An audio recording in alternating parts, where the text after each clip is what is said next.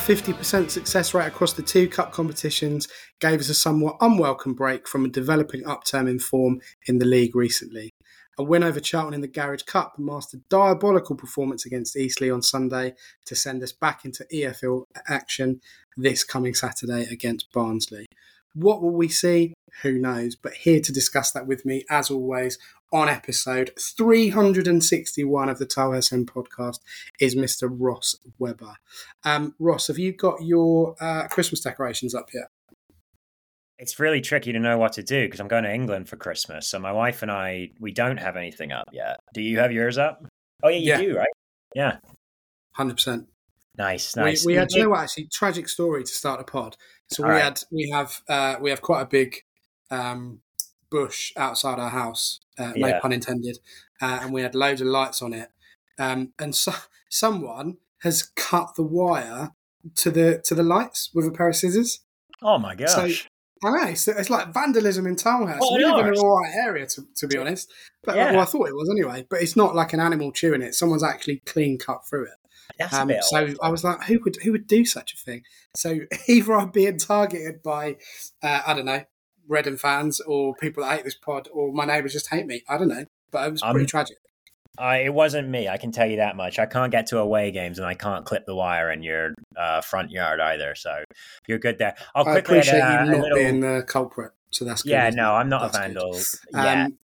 Talking of appreciation, nice little link there. Try to get that in. ZC Said Films, as always, are official sponsors of what we're now dubbing this as the main pod, because we were quite prolific last week. If you haven't caught up with it, Ross did a pod with Reading cult legend Nick Blackman, which was very, very good indeed. I have to say, thoroughly enjoyed that one. And Wimby was back with a pod extra with Jamin and Andy Preston talking about the kind of current state of Reading, really. So check those out. They're available wherever you get your podcasts, as are the back issues, if you like, of the main pod. So go and grab those. As I said, big thank you to ZC Said Films for their ongoing support. And let's talk about two games, Ross. Eastleigh, we'll do Eastleigh first and we'll do Charlton after this very short break. All right, let's do it. Come rain or shine, it's time to relive the latest match action with the recap. This podcast is sponsored by ZCZ Films, Reading's oldest ultras. Right, we'll do Eastleigh first because it's just easier to get that one out of the way, and then we'll talk about the success against Charlton last night because we're recording this on Thursday, which won't be a normal thing, by the way. But because we've had quite a few games kind of thick and fast, we always kind of wanted to review them together and then kind of move. It's tricky in League One, isn't it? There's so many competitions. You are literally playing. I've been watching the second season of Welcome to Wrexham, and they were talking about how it's just back to back to back to back, weeknight, weekend, like over and over again. Trying to find a hole to release the content into right now has been tricky. Yeah, and we don't want to overload you because obviously we want to do different pods and different things. But anyway, we digress. Let's talk about Eastleigh. I mean, it's difficult to really talk about how bad the result was. I want to try and condense it a little bit because we could talk for the next 3 hours about how unsuccessful we were across the board. But the biggest thing for me, Ross, was the team selection. Now, I know that we've kind of each shared our frustrations with that throughout the season in terms of Sellers and what he does and what he doesn't do with his team and the players that he puts out.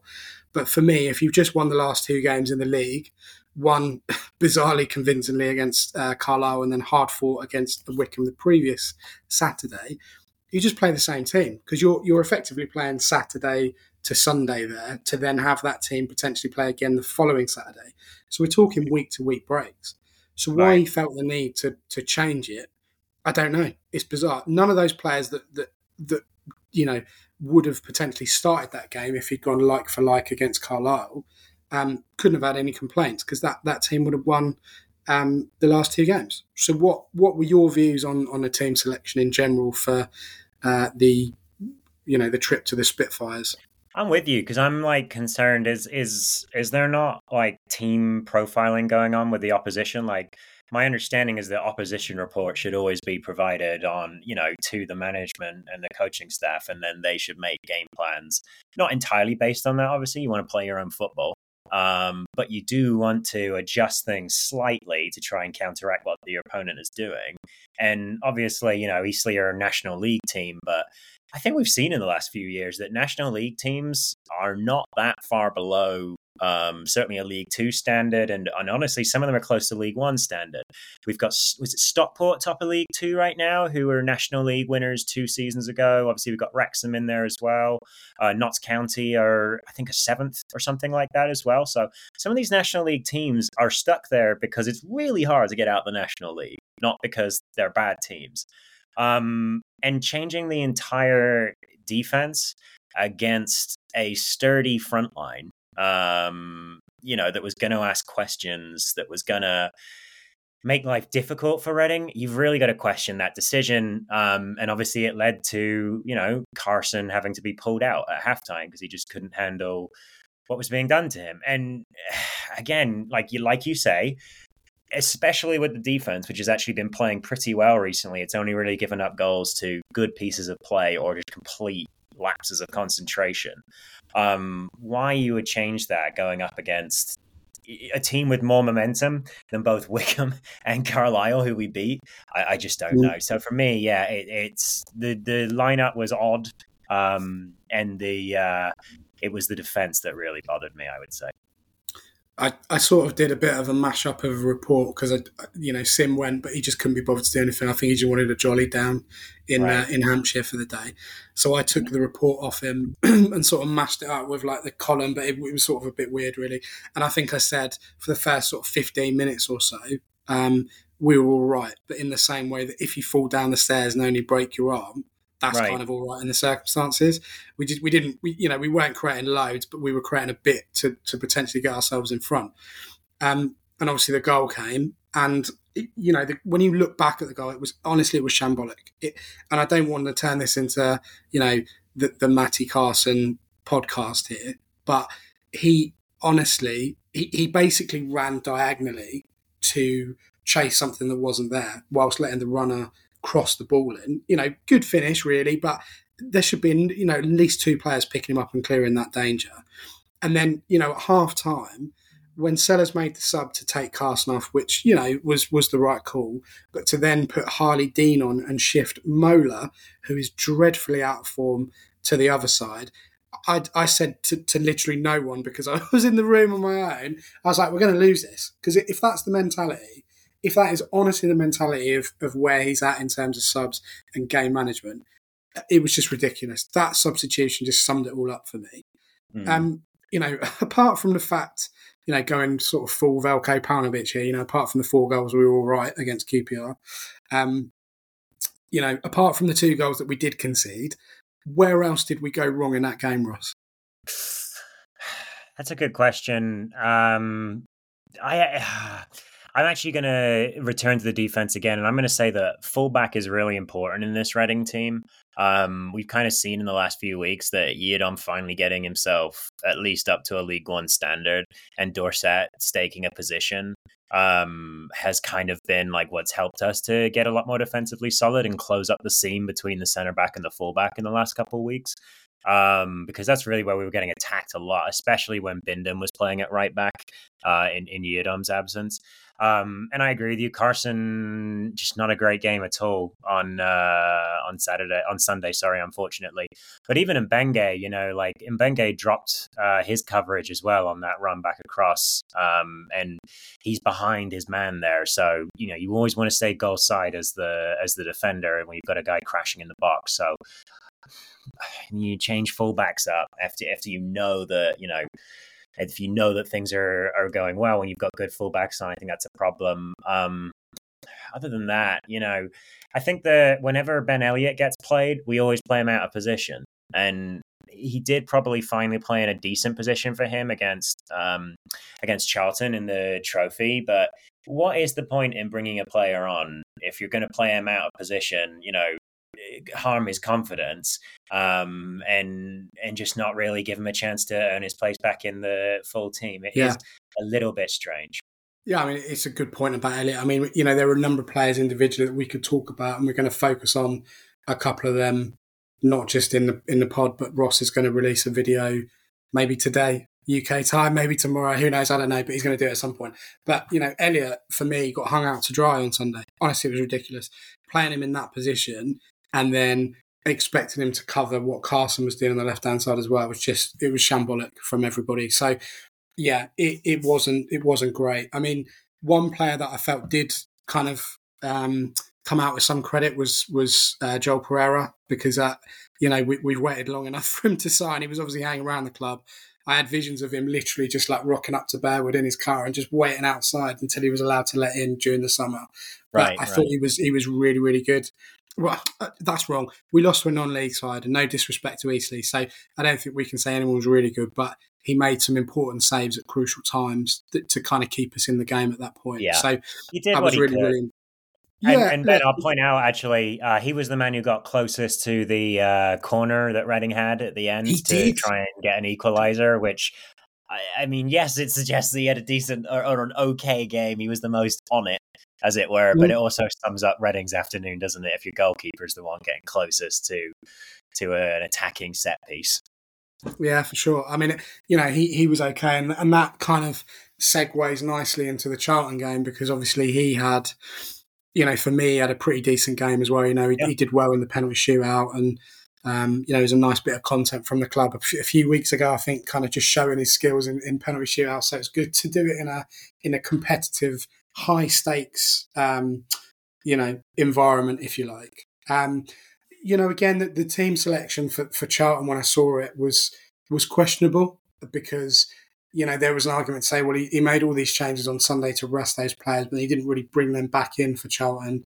And then it was kind of a mishmash of players that you class as regular, players that you class as fringe at the moment, players that can't really get in the team, i.e. Vickers.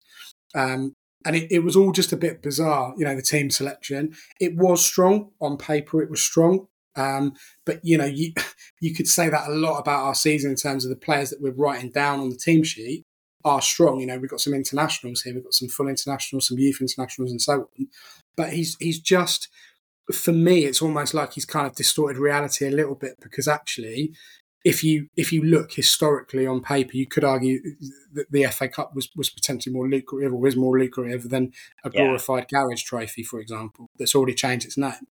So it was an odd one. What, you know, we're going to kind of focus on the midfield moving forward.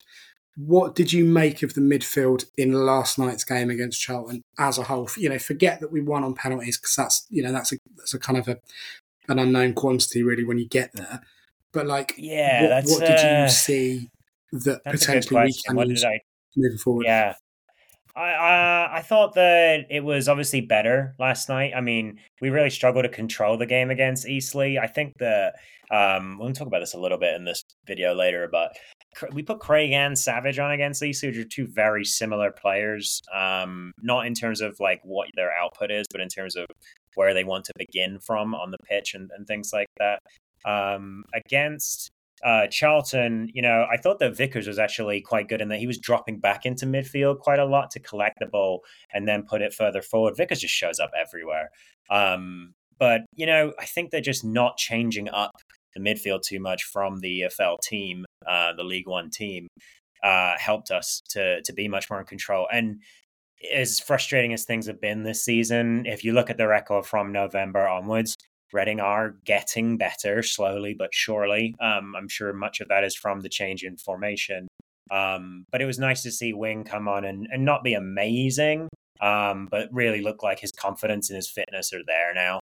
Took a shot from, I think it might have honestly been closer to the halfway line than it was to the penalty box, that stung the keeper's palms and ended up back for a corner. So I thought that was pretty good. And then just returning to Ben Elliott, gave him a great rating for the match yesterday. And instead of kind of doing a general summary, which we'll do sometimes, of how he played, just left a load of items and actions that he actually did on the pitch for the 90 minutes, because he was busy. Got his assist for Charlie Savage. He does like his his sort of diagonal ball along the floor into the box a few too many times. Sometimes Elliot, like he tries that move when it's on and when it's not on. But you got to try things to make things work in football. You know, like we often talk Mm. about the dispossessed stat not being that bad for wingers because they should be taking players on. So, yeah, I thought Elliot in particular was good, but it's clear that there are also some players like Wing who are, I would say, up to speed now. Well, we're going to talk about the midfield as a kind of a mailbag item a piece, if you like.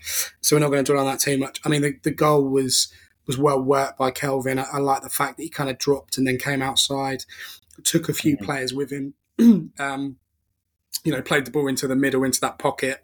And, Charlie did what Charlie's done sort of 3 times previously this season, the fourth being now. And what I liked, Ben, sorry, I'll cut you off just for a second. What I liked about that play was that it's not a flashy assist from Ben Elliott, but it's the right decision right away. Like it's just get it out. There's no like glory or honor. What stupid word? But there's no glory in that, right? Like a 5-yard pass for an assist or whatever. It is just a quick little thing and then you're done. But the quicker you can make that decision, the more it's going to like ask questions of the defense and not allow time for Savage to get closed down, for instance. Vickers also does the same sort of thing, just makes decisions quickly. So yeah, sorry, back to what you're saying though. Yeah, lovely strike from Savage, really lovely hit. And I think if Elliot can get in those positions a little bit more, then we're talking a lot more assists. And obviously to do that, he's got to get on the pitch. But going back to the goal, I read or someone had tweeted that Tim Della called it a chance. Well, it's not a chance from 30 yards out. So there's very few players that have the technical ability to be able to kind of rifle that one in like Charlie did. And that's really the kind of the frustration here is that there is so much potential in that team that's not being nurtured, that's not being cared for, that's not being played to their strengths. We've talked time and again about Vickers, and it's kind of becoming a bit of a sick joke now because, did he have a great game last night? I mean, not particularly, but he's been out of the team for so many weeks. Eastleigh can't even get on the pitch, which is just a nonsense thing in itself. So it's very, very difficult, really. Well, that is odd, isn't it? Because he played, like you were saying, like for which Garage Cup. I like that, by the way. Americans think I'm saying carriage when I say garage. They make me say garage. Anyway, I know it sounds silly, isn't it? But it is funny, like you're saying, like the Pizza Cup or the Garage Cup or whatever. That is, you would think, the less important of the two larger cups. Like if we managed to get into the next round, okay, it's only Newport or somebody else that we're going to. It's not Manchester United again like it was last year, but it's at least another chance to keep progressing and keep, making money in that cup. So Vickers can't get into the EFL team over and over and over again. And then he doesn't get, he doesn't get a start in the FA Cup when we play a weaker team. But then he does get a start in the EFL Trophy when we play what is a somewhat stronger team. Very, very strange decisions at the moment. And I think it points to one thing, and ultimately, Sellers doesn't know what he's doing. Someone had pointed out that he's got previous in the FA Cup. I think Southampton lost to Grimsby last season. I think they were at home as well. I mean, you're the stat man, but you'll be able to tell me if that's right or not. So he's got previous in these competitions. I think it's important as fans that we have at least one cup competition that we can kind of look forward to and hope for, I guess, because who doesn't like a day out at Wembley at the end of the day? Unless, of course, you lose, which we tend to do, but that's, whatever.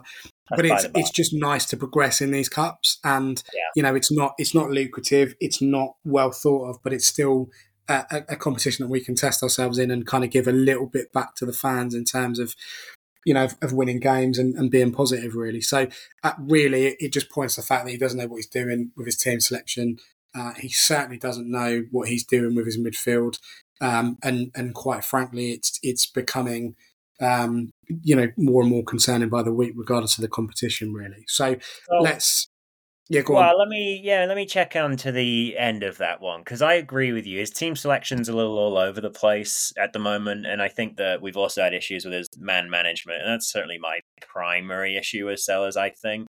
because I kind of see what he's going for sometimes with the team selection. It's just maybe that he's not implementing the correct game plan to go along with it.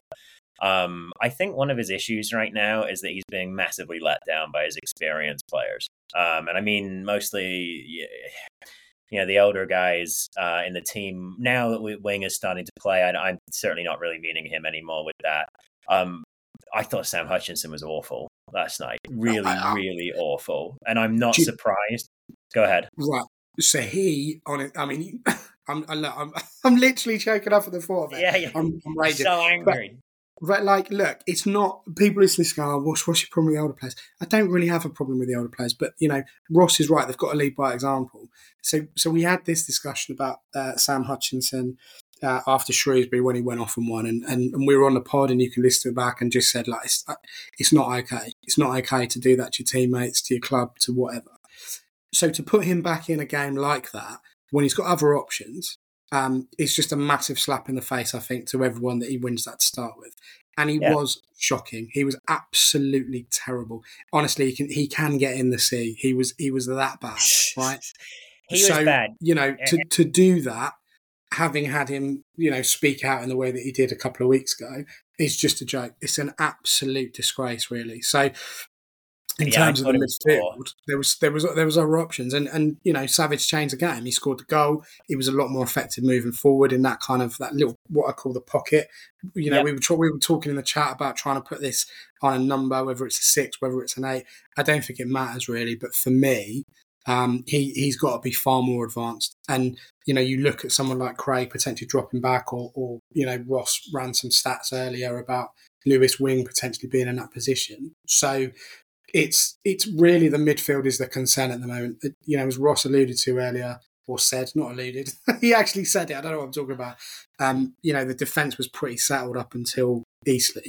We know Dorset's carrying a knock, and he probably won't play on Saturday. But he could have just swapped like for like there and kept everyone else the same. It's very, very difficult to defend some of these selections. And we are going to talk about some of that in the mailbag now, because we've had some questions around the midfield and some individual players. So we're going to take a short break, and then we'll be back with you with the mailbag with some of your views and your questions and your brain nuggets. So bear with us. Keep up to date with all things Reading FC. Follow the Tilehurst End on Facebook and Twitter. This podcast is proudly sponsored by ZCZ Films. Remember, if you want to get involved in sponsoring the show, drop us an email to thetilehurstend@gmail.com. Luckily for us, we're back, and luckily for you, Ross has just let out some expletives off air, which is never a bad thing, really. No. We had quite a bit of stuff, as you'd imagine, over the last couple of games. A couple of messages and a couple of kind of questions from you guys, really. And I have completely and utterly lost where they are, which is why I'm just rambling. Right, let's go with... No, not that. Hold on. Bear with. Absolute joke of a podcast, isn't it? Professional joke of a podcast. I'll you want me to fill some time with you? Should I rant more on Sam Hutchinson? What do you want? No, you can do that now, actually, because I found a question. Right. Yeah. This is a really cool account name thing, handle, whatever. This is 1, as in the word 1, and then 871, and nice. They say, who is the best choice to play with Wing in midfield? Right, that's the first part of it. But I also found a tweet that they put out recently as well, which backs up what we were saying. Baffled by the changes today, i.e. against Eastleigh. We needed some consistency with a back 4. Elliott, Kelvin, Savage, all missing in action, which they were, to be fair. I mean, Elliott was hung out to dry. Kelvin was all over the place. Savage was getting into the game, and then he got hooked, which is bizarre in itself. Attack was transformed by bringing Wing on, but too little too late. Aziz tried very hard. There you go, Ross. That's your weekly dose of Aziz. Nice. Mola and Mbenge, awful. They were terrible, right? They were absolutely awful, those two players, and we need to, at some point, we're going to have a serious conversation about Mbenge, because he is absolutely dived off a cliff in terms of his form and his abilities. You're right about Mbenge. Like, Mbenge's gotten a lot worse since that altercation at the end of the game that got him sent off the pitch. Mm-hmm. No, but I'll say one thing. Mola, who has occasionally looked like just really not at it at all, played at centre back and left back before halftime in yesterday's game and looked at best. On the right back position, not bad. Like actually pretty good. He made it all the way to the. He made it all the way to the byline with the ball at one point and put across it, and I was like, "Is that Mola on the side up there?" So maybe that's the way. Maybe he's meant to play as an inverted right back. Who knew? All right, well, look, we'll agree to disagree on Mola for the time being, because I thought he was terrible against Eastleigh. Yeah, he was marginally better, but he couldn't have been any worse than he was on Sunday, really. So that's by the by. Anyway, this account goes on to say, I'll also add that I prefer someone defensively minded as Wing's partner, but don't think Hutch is up to it at all. Ross, physically and metaphorically, actually not physically, metaphorically, I'm going to throw you the ball and then you can start talking. Nice. All right. Well, I would agree that Hutchinson's not up to it anymore. Hutchinson last night was causing huge issues with our build-up play. We basically couldn't do anything in the middle third because if you look at Hutchinson's stats, all he wants to do is try and play Steven Gerrard hero ball. But the problem is he's got about as much talent as, I don't know, does Steven Gerrard have a brother or something? He doesn't have the ability to do that. And he does link up with a few of them a game. But if that's all you're trying, then you aren't going to manage that. In the short passing game, the issue with Hutchinson is that you can't take the ball and turn. And that basically leaves you the options of going back to your centre backs, going back to your goalkeeper, or going maybe out to your fullbacks if they're in a reserve position. Meanwhile, a player like Craig, a player like Savage can take the ball. They can try and turn, and if they can't do it, they can hold on to the ball for a minute and try and draw someone in. Hutchinson just couldn't do any of that. So Bindon, who can pass the ball, was often dribbling all the way past Hutchinson because he just wasn't useful, and getting really high up into the attacking third, which is like, that's fantastic that we have a centre back who can do that. We shouldn't need to have our centre back doing that. Shouldn't have to have that, should we? No. And Wing was also dropping back over and over again to go and get the ball and bring it out, which again is not what we need. So looking at the other options that we have at defensive mid, I'm going to be very interested to see what happens when McIntyre comes back, because that's been a name on my mind recently when defensive mid has been mentioned. He's obviously played more in the defensive line in recent seasons, but he can definitely do a job in centre mid, so I'd be kind of interested to see what that looks like. But really, it's one of Savage or Craig, and we'll talk about this a little bit more later on. I'll talk about this in this video a bit more, but I see both of them as being pretty useful as a defensive style player as the six. I see Savage being more useful against teams that have weaker defenses, that aren't quite as attacking minded, that aren't going to spend their entire time trying to push the ball into Reading's half. Whereas I see Craig as someone who's better at dropping all the way back, maybe even into the defensive line and, helping out there. He's certainly got higher numbers in terms of winning duels and things like that. He's a bit more carefree, careless with his body. I'm not really sure how to put that. Well, I mean, you made the point in the chat, because we have like a separate chat to talk about pod and stuff. Not one-to-one messages, because I just say that it is actually a chat of other people in it. One other person. Anyway, shut up, Ben. It doesn't matter what the chat is. But anyway, Ross made the point that Craig is one of the best defensive midfield players in League One, which I was baffled by, because I'm not sold on Craig at the moment. Wait. Let me re-clarify that. Did I read it wrong? Sorry. No, you're okay. I just want to make sure this is very clear. Michael Craig is in the, and again, like this is, take all statistics with a grain of salt, because like data gathering processes can be flawed, especially in the lower leagues. But what I would say is that Michael Craig is in the top 10 percentile for defensive actions per 90 among similar leagues. Similar leagues to League One are like the MLS, the Australian League, things like that. And in those kinds of leagues, League One and stuff like that, Craig is one of the most productive defensive midfielders, basically, in terms of defensive actions. That means interceptions, dispossessing somebody else, winning a duel, something like that. Craig wins a lot of those things. So he's not fully there yet, right? Like there's more to be done. Go ahead. Yeah, I just not. I don't know. I like my midfielders to get on the ball. I like my midfielders to, progress the play. I don't want them to stagnate. I understand that there is a need for, obviously it's foolish to compare him to Makelele or Rodri or all those sort of players, but like there's a need in teams for those players. But what I want to see is at the very least, assists from midfielders. I want to see goal threats. I want to see kind of chances created, and I want to see the balls go through. Right. Mm-hmm. So if you're playing one up front like Sam Smith, who kind of wants it on the floor, you need someone in that pocket to go, here you go, Sam, have a go at that or whatever. And I just don't think Craig does that, and I don't see, on a base level the defensive duties that Craig does. So do you know what I'm going to do on Saturday if he starts? I'm going to watch Craig and I'm going to do like a mini analysis of him because I need to convince myself that he's good. Here's what to look out for, all right? Real quick last thing. Look out for how he plays in his own defensive third. They're both excellent short passers, Savage and Craig. Savage is a much better long passer and chance creator, okay?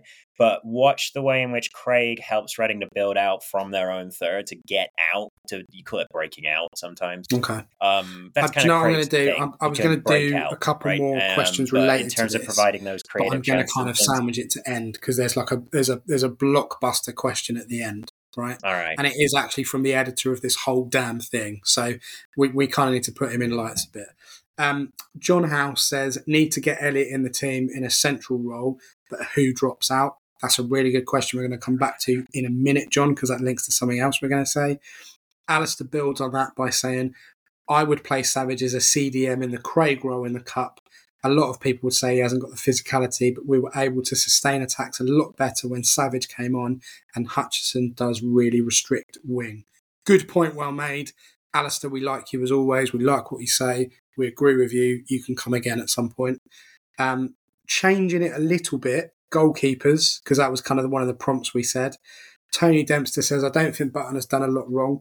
I would probably disagree with you a little bit there, Tony, unfortunately, mate. I don't...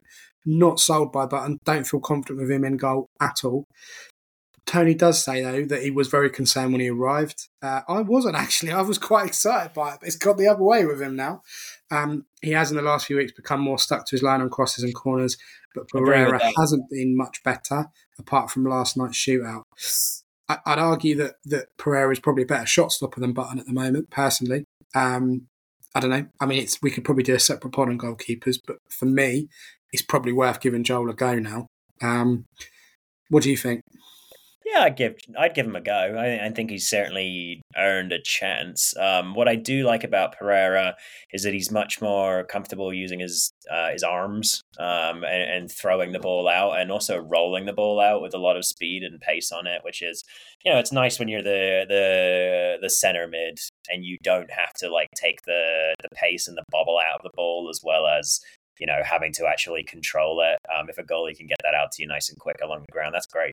And we scored a goal already in the EFL Trophy through one of these throws. I remember, I think he got it out to Makairu, who eventually got it to Vickers for a goal. So, yeah, probably time. They're both a little too short to me, in my opinion. Like, I like a big, tall goalkeeper who can really command their box. I think that shot stopping is important. It's very important. But I do think that commanding your box and keeping your defenders calm is almost more important as a goalkeeper these days. There's a lot you can do defensively, and there's a lot we understand now about how to limit people's good chances and just to limit them to, sort of just low percentage chances to shoot. We did this very effectively under Paunovic, for instance. We made it so that you could basically only shoot against Reading from outside of the box for a while. So yeah, for me, both of them give me a little bit of pause, to be honest. It's been ages since we've had like a big keeper who's also got good reactions. It feels like I don't really know if we've had one since Al Habsi at this point. Well, yeah. Do you know what? I was going to go even further back and say Hanneman, but Okay, Perhaps he was a bit of a man, wasn't he?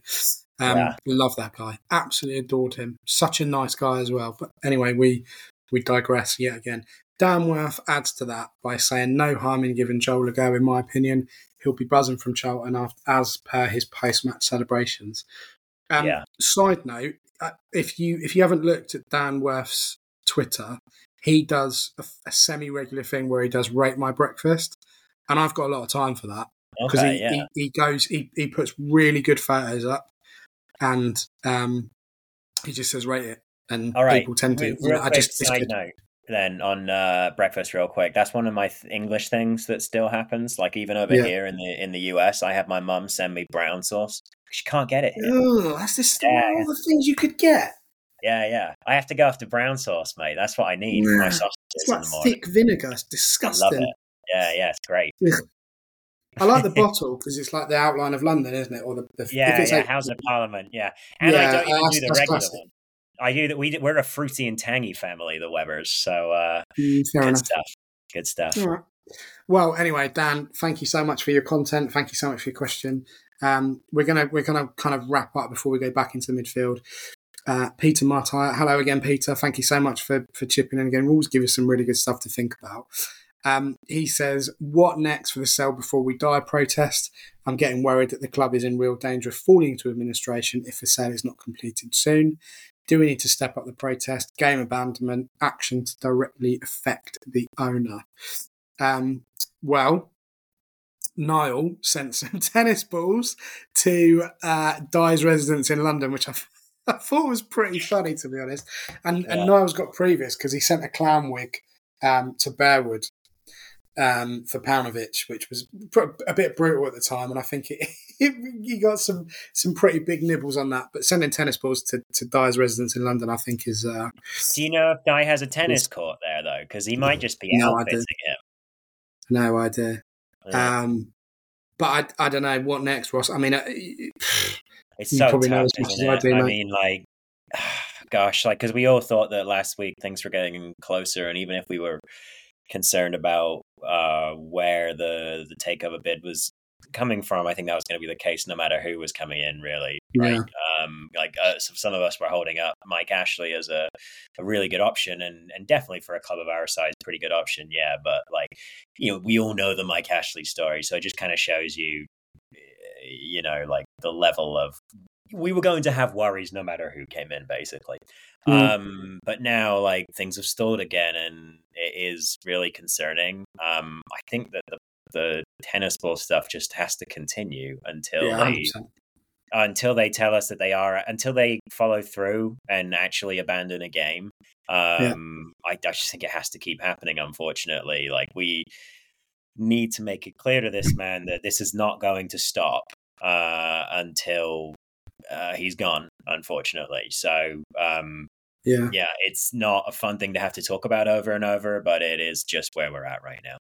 I was talking to one of the dads at my son's football training tonight who I think he listens to the show, actually. So thanks for your listening, Carl. Thanks for the chats there as well. Always good to see you, mate. But I said to him the best Christmas present would be that the club gets taken over, or we're 95% in a situation where we know at Christmas that we're going to be heading into new ownership in the new year, because it's we can continue to make these statements as a fan base. Sunday was brilliant in terms of the coverage.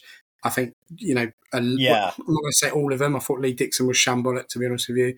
Very dismissive. Is it Matterface? Matterface, for once he stepped up. He was excellent. Yeah, I don't really get to hear the English commentators much at all over here. It's obviously our selection of guys that get sent over, but he was good. I will say the ESPN person who does the Championship, League One, all of that kind of stuff for America, he's very good too. He's very good at doing his research and actually looking into what's going on at the clubs first. So, but I heard Matterface was good. Right, Sim has come up with a question. He's actually participated for once. We'd love to get him on the show, but he's too big time. He just doesn't want to do it. Say whatever, but he has actually given us a question this week, and he basically says, kind of build on what we were talking about and what John asked, what kind of Alistair said, what the 1871 account said earlier, just about the midfield. And his question is pretty simple. What's the ideal makeup of Reading's midfield in the 4-1-4-1 formation? So say we're sticking with that, irrelevant of whether we think it's right or wrong. But actually, what is out of the players we've got at the moment, what would you say is the best formation for that midfield without labouring the point, Ross? Because I know what you can get like. So just give us some names and a brief description. Wait, so sorry, in the 4-1-4-1, like Sim is saying? Yeah. Yeah, all right. So you basically got 5 midfielders. What he's saying is you can have 5 midfielders in that setup. Who are they? Look, here's the cat that's been thrown amongst the pigeons recently. We put Nibs into the middle, and suddenly Nibs looks better, which is great. I'm glad that the player is playing better and all of that, but it does limit the spots available in the spot where we were already a little limited. Midfield is honestly probably one of the few spots apart from maybe centre forward where Reading are actually a little bit overstacked right now. We actually have quite a few decent midfielders. And now Nibs has come into the middle as well, which means that there's even fewer spaces available. The other issue is that it means that Makairo, it's difficult to take him out of the team either, because you need somebody there that can provide width. I want to get Elliot into the team. I don't rate him, Ross. Honestly, no. I don't know. But then, to be fair to me, you asked me yesterday who I like of the current players, and I think I said no one. So don't ask me is a question. Sorry, I interrupted, but I can't have Makairo. I can't have Makairo. I know what you mean, because I keep saying this for fun, but he plays like a five-a-side player. Like he's playing to the music in his head. He's having a lovely old time, but he's just not aware of anything that's going on around him, whether that be the opponent, his teammates, anything like that. I do enjoy watching him sometimes, but it's frustrating. And so I don't want to move Nibs out. I don't want to move Elliot out, but I think I kind of have to. So I would go with Craig. Craig Craig at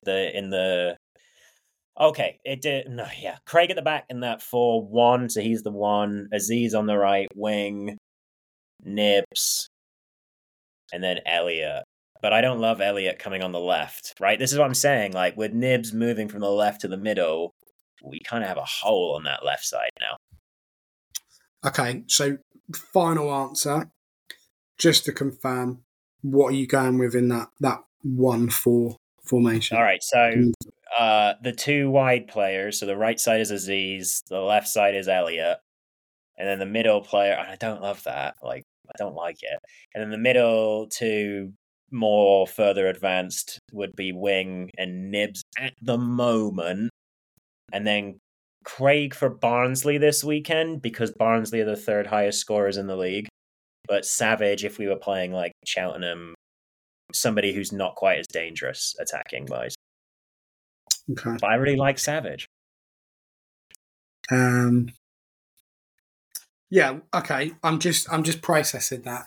So my response to that question, which is a stunning question, thanks Sim for once, I wouldn't play 1-4. I wouldn't play that formation. What would I do? I wouldn't play Aziz in midfield. I'd put him up front, because I think, actually what he needs is a bit of service rather than being a creator for that. I know that you're going to throw me all the assists that he's done, but actually I feel like he's better suited. If he's going to play and you're adamant he's going to play, and that's fine, it's your show, you can do what you want, but I would play Aziz up front, right? So don't worry about that for the minute.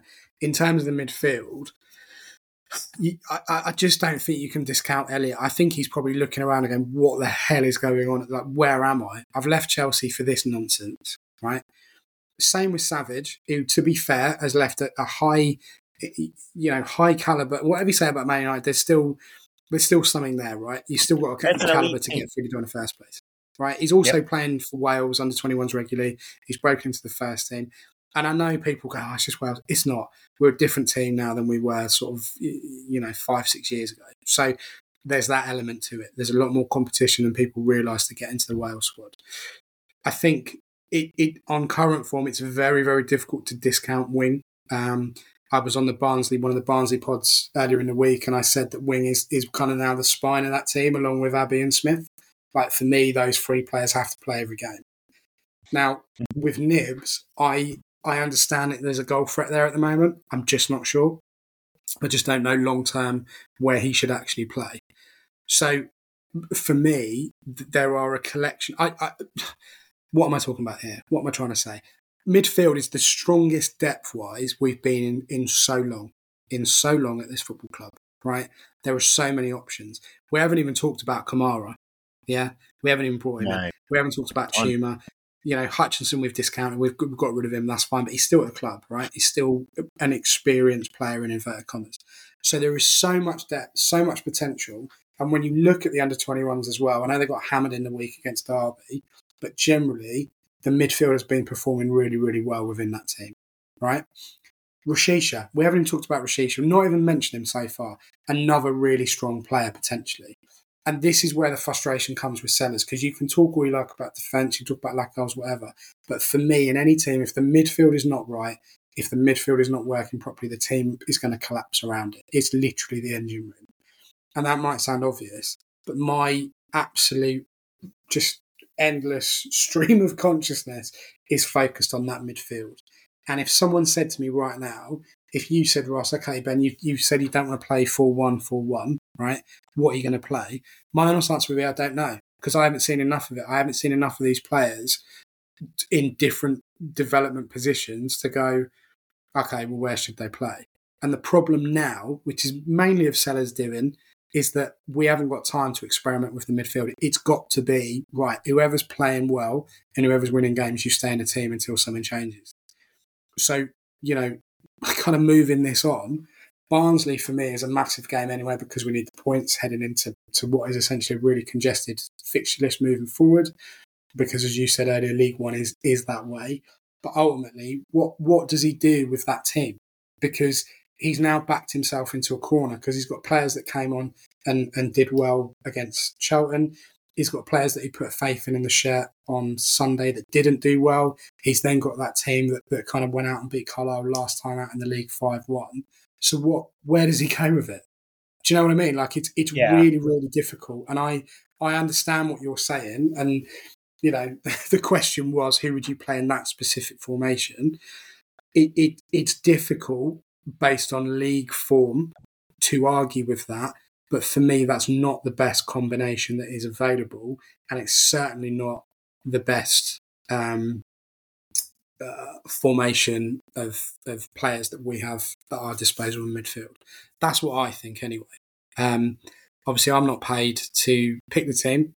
But, it's got to work. It has to work at some point. And I just feel that even if you had someone else come into the club as a manager, the first thing they would do is to look at those midfield players and profile them properly, as we've tried to do at a kind of a semi-professional level or amateur level or whatever we are, and what you do much better than I do, Ross, and really look at them and say, what is the best combination of these players? And in order to do that, we need time and we don't need pressure. But all these games now are coming thick and fast and they are pressurised. And he's still not getting it right. So it's like, well, what are we supposed to do as fans? What are we supposed to think? And you can understand why people are kind of getting on some of these. Well, not understand, that's wrong, but you can understand why people prefer players over other players. But when you've got someone like Savage, for example, who scored 4 goals outside the box, that are not chances that he's created himself, really, I don't think you can discount that technical ability. It's the same with Elliott. I don't think you can go, okay, well, we haven't seen the best of him, blah, blah, blah, so we bin him off. I don't think that can happen at this stage. So, yeah, it's difficult. Yeah, that's a tricky one. That's a tricky one. You had a lot in you about that. I was just kind of letting you go. That was good. It was impressive. I don't know. Matt, do you know what? When I watch games, I try and look at the games and I just try and I don't really. But do you know what? From now on, I think I'm just going to look at midfield, and certainly if Craig starts on Saturday, that's fair. I'm going to watch it. I'll watch it. Here's the thing, right? I think that your answer kind of shows like underlyingness, right? Like things are getting a little bit better. Like I was saying, like since November, the results have actually been relatively okay. And I think that the issue here is not yes, you're right that like there could be better ways to put this together. I kind of still think a 4-2-3-1 might work better for this team. But at the end of the day, all formations sort of turn into a very similar thing once you've got it all the way to the opponent's third. So I really think that the thing that's going on here is that we actually have quite a few good options now, and it's going to depend on the game plan each week. Yeah. And whether there is one. I mean, whether there is one, exactly. Well, I mean, the one thing we haven't even mentioned is that Andrew Sparks has gone missing from the club. He's not been there for a little while. He wasn't there on Sunday. Don't think he was there yesterday, by all accounts. And that's an interesting one because he, Sellers it looks like he's all alone on the touchline at the moment. So we can't speculate. Yeah, we want to clarify. Andrew Sparks, of course, is the assistant manager. Came in from Southampton at the beginning of the season when Sellers did, and I mean, hey, his LinkedIn still says that he's working for Reading Football Club, but I know that there was some sort of umming and ahhing about stuff going on at Southampton too. So yeah, not really sure. LinkedIn doesn't mean anything, mate. Mine still says I'm a successful halftime podcast host. So not halftime podcast. I've mixed them up. Halftime host at Reading Football Club, which I sort of am, but apparently I'm not successful. But who knows? I don't know. Right, we're going to move on to Barnsley and talk about them and what threat they pose, but more importantly, what we can do to get 3 flipping points out of them. So we're going to have a little short break, and I'm going to take a swig of water because I feel quite dry in the mouth now after that little bit of sort of semi-rant.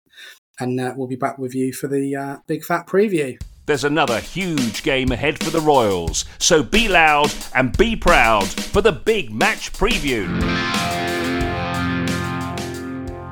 Right, 3 o'clock kickoff Saturday in December. I don't know why December's relevant, but don't know. Historically, I always enjoy these games leading up to Christmas. Don't know why. Barnsley, 7th in the league. Bit sort of indifferent, really. A few off the field issues. I say off the field issues, but they are starting to build up for the Yorkshire club, shall we say? Got kicked out of the FA Cup. Ineligible player, I think it was, Ross. Yeah, something like that. Odd one. Kind of a little bit of an ownership change, potential points deduction in. I think Andy on their podcast that I was on said April they'd find out, which seems a bit bizarre to me. Okay. So they're having a bit of a weird one. Yeah, they are having a bit of a weird one, really. They also, I quite like I'll bring up kits. They wear the strangest kit in the entire EFL. It's like the American flag, right? Yeah, and but it doesn't look like an American flag that Americans would use. It looks like an American flag you'd find at TGI Fridays. It's very, very odd. How dare you bring TGI Fridays into this? My apologies. Do you have TGI Fridays in America? Or am I just being really naive? Yeah. Do you know what Applebee's is? It's kind of like an Applebee's adjacent sort of thing, basically. Is it viewed as like, it's a big birthday, so we'll go to TGI Fridays, or is it a bit of like a? Is it a bit like that's a sort kind of the whole? That's almost the whole that Mexican food feels over here. We love our Mexican food, so we'll go to that kind of place for that. Like margaritas and I guess virgin mojitos if you're a kid or whatever. Because growing up, the 2 places I always wanted to go to were a Little Chef, because I just thought they were incredible. Yeah, and TGI Fridays. And I went to TGI Fridays a couple of months ago with the kids, and I was like, "This is rubbish." Yeah. Well, anyway. It's difficult, chain restaurant making in the 2020. Anyway, moving on. Yeah, right. Well, let's talk about us not being rubbish then. So Barnsley, big test, 7th in the league, fairly indifferent. Scored a really weird goal against Wickham after we beat them, so they had a shocking week, Wickham Wanderers. But have we got enough to bounce back from the Eastleigh game? And what does full strength look like for you, Ross Webber? Yeah, I'm not too worried about the Eastleigh game. I know that sounds awful, but I just think that Sellers got his team selection with the defense entirely wrong, and we got taken advantage of by a team that knew what they were doing in the attacking sense. Even if it wasn't top quality, they had a plan and they stuck to it, and it worked. So with us against Barnsley, we need to start with Abbey, Bindon, and Yiadom, obviously. Dorset might be out, and that's an issue. I really don't know what you do with that left back spot if Dorset is out, it's probably going to be one of Mbenge or Mola. I think Carson's just had some really poor performances recently and just can't take that spot right now, especially because, yes, Barnsley are a little bit shaky, but as I've said a few times in the pod, they score a lot of goals. So we're going to need to... on that left-hand side, yeah. if he persists with Elliott there, and then he has either Mola or Mbenge, it's going to be Eastleigh all over again, isn't it? Because Barnsley like to get around the back. They've got a tricky right wing back called Barry Cotter, who's weighed in with a few goals, and I think he ranks quite highly with chances created. So if that's the left hand side, then maybe I might just stay in a car park. It's I think you have to go with Mola, given that I think he was all right in the second half against Charlton. I think he was at right back rather than left back, and that was part of why he looked better, but maybe you move Yiadom over. I don't really like disrupting fullbacks from the side they're meant to be on, though. I think that's one of, I don't know, unless you're playing elite football where you're going to have the ball 60 to 70% of the time, I don't really love the inverted fullback thing. I think we're going to need to score 2 or 3. So maybe I've been talking to Craig because, Barnsley score a lot, but maybe you do put Savage in because he does allow us to be more creative when going forward and to break the ball ahead faster. So I don't think I want to see Macaira this week. I really think Vickers maybe in that spot. Just somebody a bit more creative. But then again, with that left back being a bit shaky this weekend, I really don't think Vickers and somebody in that spot will be enough defensively. So yeah, it's a really, really tricky one, Barnsley. I guess I didn't really give you an answer there, just Yeah, well, I mean, not for the first time this season. Team selection is going to be absolutely telling of where Sellers' thoughts are, and you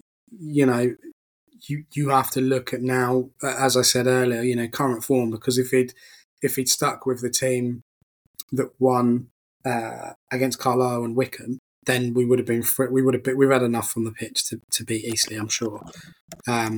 That's not doing a disservice to the players as such, because I don't think they really knew what they were doing. They weren't prepped so well. But now, because some of those other players have come on Wednesday and done well, it's like, well, what'd you do? Where are we at, sort of thing. So, yeah, the left-hand side is going to be a concern. I think whoever plays in that left-back spot doesn't fill me with huge amounts of confidence out of the 3 choices that are realistic. I think it has to be Smith up top if he's still playing 1, but you've really now got to give him the service that he needs to kind of slip those balls through and really get him kind of into feet and taking players on, really. So it's going to be a tussle, as they always are. Hopefully a big crowd. I think it's the grassroots game, the second one this season, or the third one. I've lost track. But, it will be hopefully well attended, or better attended than it was last night anyway, put it that way. I think it was like 1,000 fans or something there last night, which isn't great at all, but understandable given the circumstances. So we will see. We will be back next week. I'm trying to think where we are. We're supposed to have a couple of pods lined up next week, but we'll have to see what happens. We've got Bobbins on next week. So yes, looking forward to it. He's back because he was giving us all sorts of hell's abuse. Actually, he asked a question, and I'm going to do real quick fire here. He said mince pies. I love mince pies. I do love them. With custard or without custard? That is the first time I've heard that, and that is, I'll tell you what I said, that is deviant behaviour. It is deviant behaviour, isn't it? Who does that? Who has custard and mince pies? Hot and hot. That's disgusting. I'd rather put brown sauce on it, honestly, than custard. Brown sauce and mince pies. Oh, goodness me! All right, maybe not actually. Reach for the Rennies or any other available indigestion tablets, not just Rennies. Oh man, or Gaviscon. Look, I'm doing it again. Just brand dropping. Horrendous. All right. But yeah, that's. I mean, I think we're both agreed that custard with mince pies is awful. That's not the one. That ain't it, fam. No, not it at all. Anyway, we've done that. Thanks, Bobbins, and we'll see you in person, not live, but we'll see you next week on the pod to talk about hopefully 3 points for the mighty Reading. Ross, have a really good weekend. Thank Look you. after yourself and your loved ones. Are you playing Yep. football this weekend? I'm playing football tonight. I'm playing football this weekend. It's my wife's birthday, though, actually, this weekend. So, Happy do you know what a birthday, wonderful Mrs. wife Weber. I have? Yeah, a Yeah. quick happy birthday to her. And you know what a wonderful wife I have? She wants to go and watch football on her birthday. So, What there football? you go. What are you watching? Reading or are you watching? No, I don't mean as in Nah, like coming nah. out. No. My wife is a long-suffering Reading watcher, but she's a Liverpool fan, so we're off for that. What? Yeah, I'm sorry. Goodness me. I know. Oh well, we'll enjoy anyway, that. happy birthday to her. Yeah, happy birthday, and happy birthday to anyone else who's celebrating this weekend, or in the meantime between this pod and the time we release the next one. You know what I mean? Happy birthday, happy Christmas, whatever. Happy birthday. We will see you next week to talk about Reading Football Club. Obviously, it's what we always do. As always, got any questions, comments, anything else we want to hear from you? It's a fans podcast. We're just the idiots that host it. So, if you want to get in touch with anything, it doesn't have to be related to tactics or anything else. Anything you want, just chuck it into us and we will always read it and read out your questions and respond and all the rest of it. So we appreciate you listening as always. Thank you, Ross. Happy birthday, Mrs. Weber. We will see you next week for episode 362 of the Tilehurst podcast. Have a good weekend. Come on, Reading.